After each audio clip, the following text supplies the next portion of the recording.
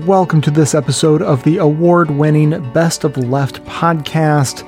As we do every couple of weeks or so, I have for you a sample episode of the extra content that the members get. This is where the team behind the show gets together and has an in-depth conversation on a variety of topics and generally has a hell of a lot of fun in the process. And genuinely, they are so good, I want to share them with everyone. Plus, I am obviously hoping to entice you to sign up for a membership, but for now, just sit back and enjoy a taste of what that membership will buy you.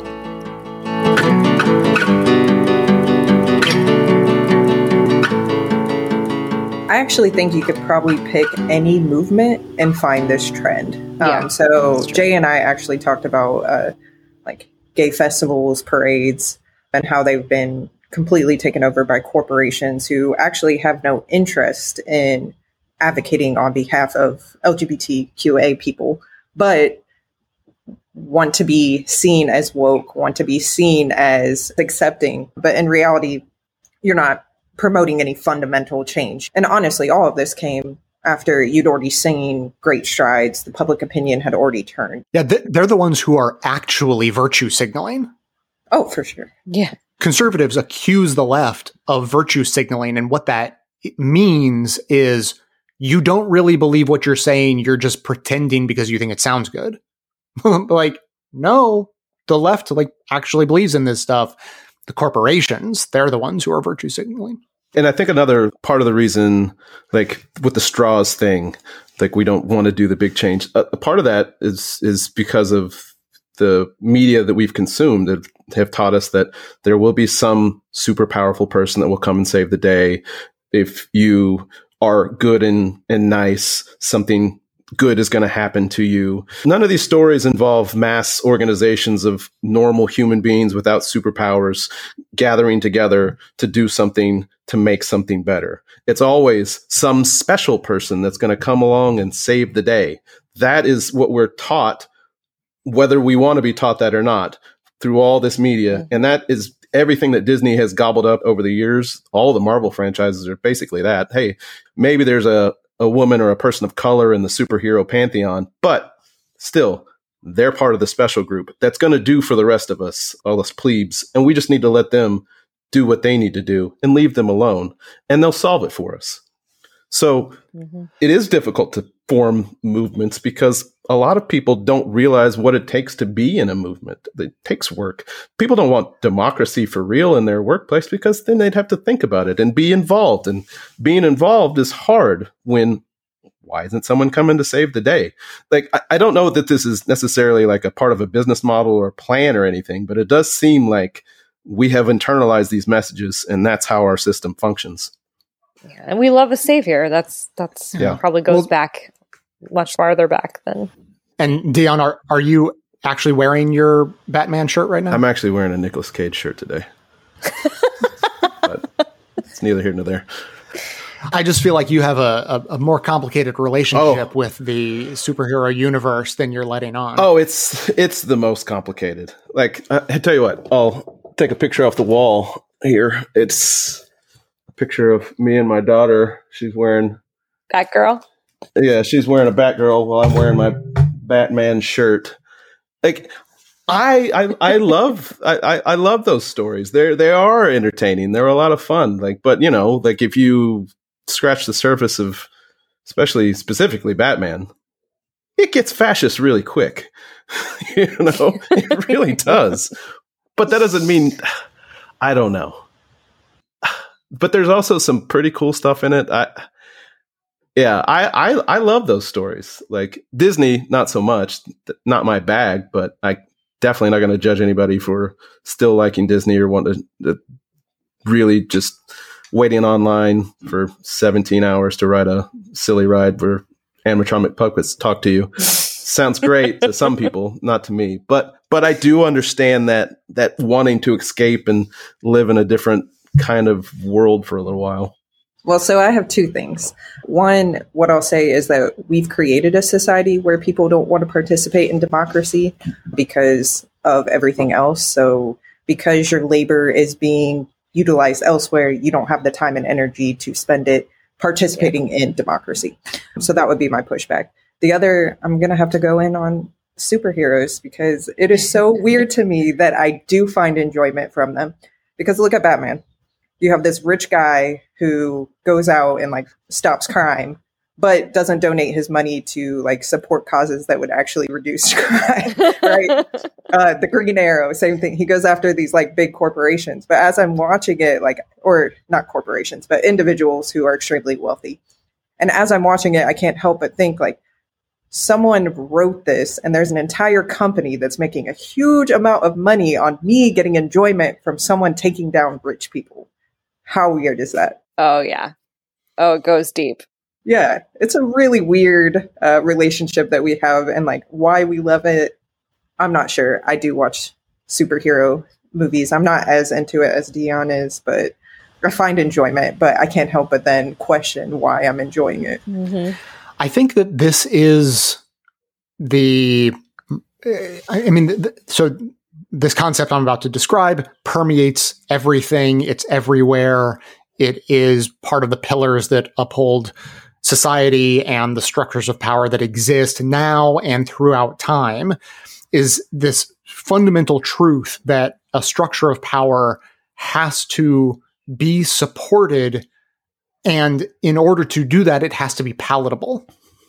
So, whether you're talking about a dictator who has total control, you think, but really what they have is a system where they dole out power to other powerful people who are then willing to say, okay, no, I'll let you continue to be the dictator as long as I keep getting the kickbacks, right? There's always a balance. There's always a give and take. There is no such thing as singular authority, singular power. And so when there are structures that are society-wide and cultural, not just political, patriarchy and white supremacy, those structures uphold themselves by finding ways to be palatable. And so 100 years ago, patriarchy makes itself palatable by saying, no, but women get to get off sinking ships first, right? So that's what you get. And we're going to create a scenario in people's minds where it's actually separate but equal. Sure, the genders are treated differently and you don't get to own property and you have to ask me for permission to apply for a credit card, but you get a bunch of things that men don't get. Like, you'll get the door opened for you. Yeah, you'll get the door opened for you. That's so nice, isn't it? And you have a slightly lower chance of dying in a shipwreck. Now we're square. And creating these stories, that help make an unequal system palatable to enough people is what helps perpetuate them. Because if you didn't have those stories, if you said, okay, we're going to have patriarchy, men get literally every benefit and women get literally no benefit, then all of the women would be opposed and a huge chunk of the men would be opposed because they would see the injustice and not want to buy into that. And so that's why systems of power don't look like that. They don't feel like that.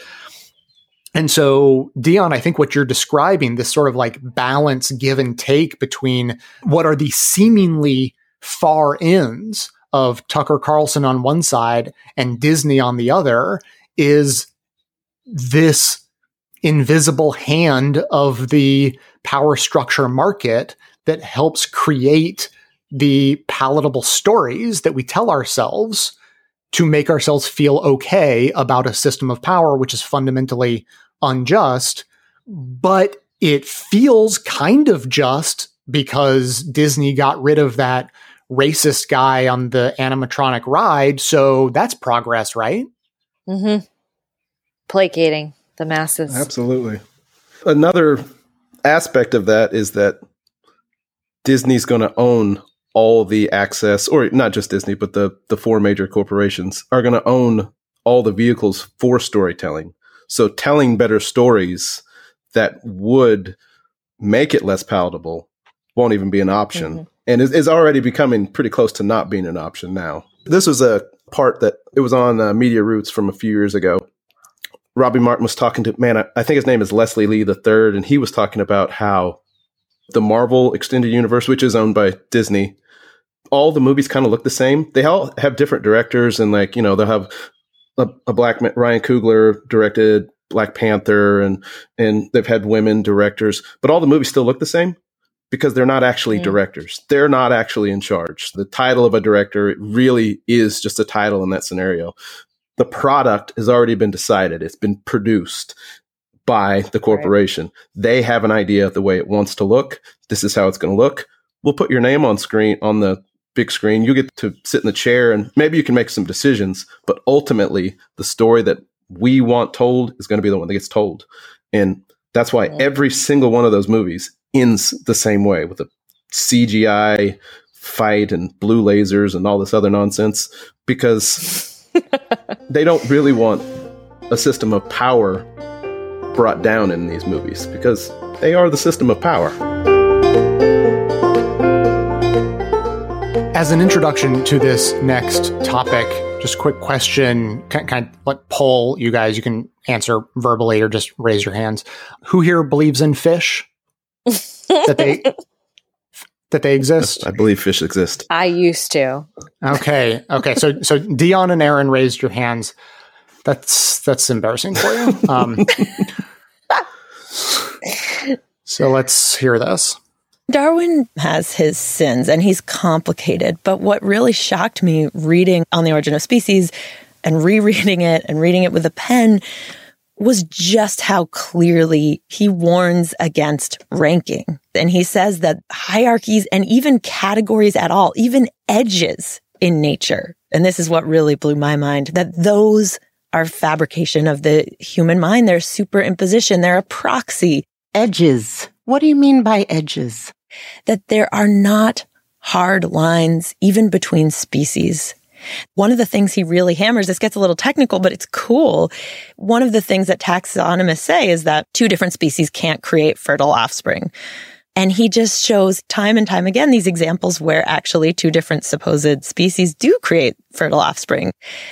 There aren't the hard lines around species or around genera or going further up the tree, phylum even, that is a human way of parsing the world to feel safer in it. There's more to come. Don't worry. We're heading towards a discussion about the gender binary. Any comments so far about the hard lines between species? So this actually reminds me of... So when I first started undergrad, I was a biology student. I quickly changed to psychology. I took about 3 or 4 biology classes before I actually switched. And then I took a women's studies class. And what we talked about in that women's studies class is the way that biology text reads, that they put these adjectives on things that shouldn't have them. And part of it is gender. So one of the starkest example was talking about reproduction. How the egg is described in these passive terms, whereas sperm is described in aggressive manner. They're leaders. They're able. And, I kind of laughed. And then I went to my biology text. And it was like time and time again, you saw things that it was uncomfortable to realize the gendered language that was used around them. But because of our human minds, the perception of it was there, and the bias of whoever wrote it is there. So they see what they want to see, right? But they can only see it through that biased human lens. All right, let's hear some more. One of the big reveals in your book comes in the title. Fish don't exist. Tell me what you meant by that. So this is this amazing revelation in the biological community that taxonomists realized in about the 80s. And it goes back to the Darwin thing, that actually the edges in nature are not there. This group of scientists called cladists came along and... Before you get into it, why are they called cladists? So cladis is Greek for branch, and it is the branches of the tree of life that they are interested in looking at accurately, not based on this human-centric sense of what goes together. You could lump together anything that has stripes, and there'd be zebrafish and zebra and those little furry caterpillars. But that is not a scientifically meaningful category of creatures if you're trying to group things in terms of how they're related. So this is the whole puzzle of taxonomy. How do you decide who is closest to whom? And so around the 80s, the Cladists kind of stumbled across this idea that certain characteristics give you better clues. So they'd say, look, we got to not be distracted by things like skin or fur. We have to look deeper at the bone structure and the organs. So they would say, I'm going to hold up an image of a cow, a salmon, and a lungfish. Lungfish looks like a pretty fishy fish, scaly tail. Which of these two things are most closely related? And inevitably, a biology student would raise their hand and say, the salmon and the lungfish. They're both fish. They swim in water. That's my guess. And then slowly, the Cladists would reveal why this isn't true. And they'd say, well, look, both the lungfish and the cow have lungs. They both have this thing called an epiglottis, which is this little flap of skin that goes over the throat that kind of came along later in time. And they have a more similarly structured heart. You can't deny that actually a cow and a lungfish are more closely related to one another than a lungfish and a salmon. And what that means is that, okay, if you want to keep fish together, you'd have to include a cow in there and a human and a bird. You could keep all fish together, but then it's more like the word vertebrate. Like it's so broad that actually the more scientifically sound thing to do is admit that fish is not a legitimate grouping of creatures that aren't actually close. And you can see it's very naturally carved out by the water. We just think they have these tails and they have these fins, and so they're all fish. But that is obscuring a greater truth, that there are things down there that are more closely related to us than to one another. My sincere hope is that you emerge from this story not only understanding and hopefully believing that idea, but carrying it around with you as a reminder to have more doubt in all categories around you. There's actually more to come on that, just a little bit more, but any thoughts at this point? Sounds super Buddhist. Like where everything's connected. Like there's the only separation is imaginary. Like, are you your feet? Are you your arms? Are you your hands? Not really. Are you the air? Like if you zoom in close enough, what's the separation? There isn't really any. It's pretty interesting. But fish do exist, but they don't, right? Depends how you categorize. I mean, like, maybe you carve out a section that could be fish, but I don't know what the definition is anymore. It kind of screws with your mind. This just, to me, strikes a chord about gender and our understanding of it. I would say a good percentage of the population thinks there's two genders, at least in regards to sex. In reality, there aren't. There never have been. There never will be. We more have a conformity society where if you happen to be intersex or an other gender, you're expected to conform or choose one so that you fit into that box. So I like what she's saying. I'm very interested to see where this goes. I have more comments, but I'll save them. All right, we'll finish up then. With intuition comes a certainty of what's good for you, what you're bad at, what's scary, all these things. And when you can just suppress it a little and say, maybe, but let's go investigate. I have continued to be wowed by surprises and things that existed outside of my intuition or my certainty. One of the biggest marvels was meeting my now wife and still thinking she's younger than me, she's shorter than me, she's a girl. That's not what keeps me safe. That's not what is a mate. These kind of silly criteria took a second to let go of. I mean, it was mostly guided by how freaking delightful she is to be around and how fun she makes the world. But I think there was a little bit of all this research in there because I met her toward the end of writing this. And I think she was this huge, clear gift of what you can welcome in when you do that. Lulu Miller is co-host of Radiolab and author of the book, Why Fish Don't Exist. That's really sweet. This reminds me of the first time I really heard information that I had not previously thought about or just like had this aha moment. We were talking about gender differences and how they're all societal. They're all structured by our society. And there was like a lot of pushback because people use like physical differences as the biological explanation of the difference between men and women. So a lot of it will come down to their physical ability. So I remember sitting in this class and it was just pretty much everybody had this understanding that men had more upper body strength. They were just stronger innately.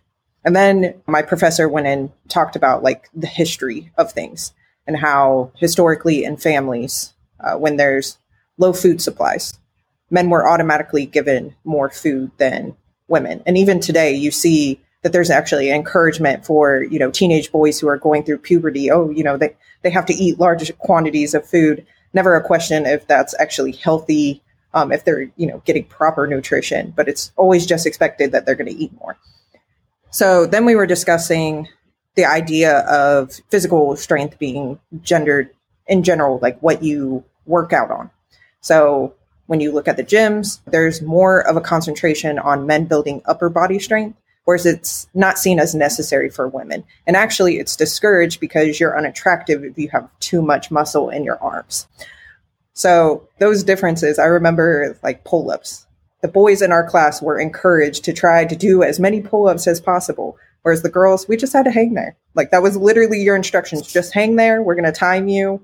I don't know if anyone's explicitly said, don't try to do a pull-up, but I know that was not part of the instruction. It was literally to hang there. So I think when we have conversations about gender, it is really hard to let go of constructs that we've been sold on. Because I have heard, I think it came from like Joe Rogan or something like that, where he's like, you take 50 men, take 50 women, throw a baseball, the men are still going to be able to throw it further. It's like, yeah, but you can't undo the history of our evolution. Like we have evolved to have differences, but those differences didn't necessarily come from our biology. They most definitely came from our societal structure. I was thinking Joe Rogan the entire time you were talking, Aaron. He is just filling people's heads with like the most 1950s bullshit, bro. And that is it for today's sample of this week's bonus episode. And I gotta be honest, recording these bonus episodes is the most fun I have each month. Twice a month, we get together, we talk about really interesting things and have a good time. And I know what you're thinking. That may speak poorly of you as a person who doesn't have very much fun. And look, that's also true. But it doesn't negate the fact that the bonus shows are also genuinely fun. We work very hard to make it worth your while to sign up as a member because, of course, it is the members who make the entire production of this show, all of the free episodes that everyone gets to enjoy without signing up, possible. So if you'd like to support our work and be richly rewarded with our bonus content, please sign up at bestoftheleft.com/support. And as always, thanks for listening.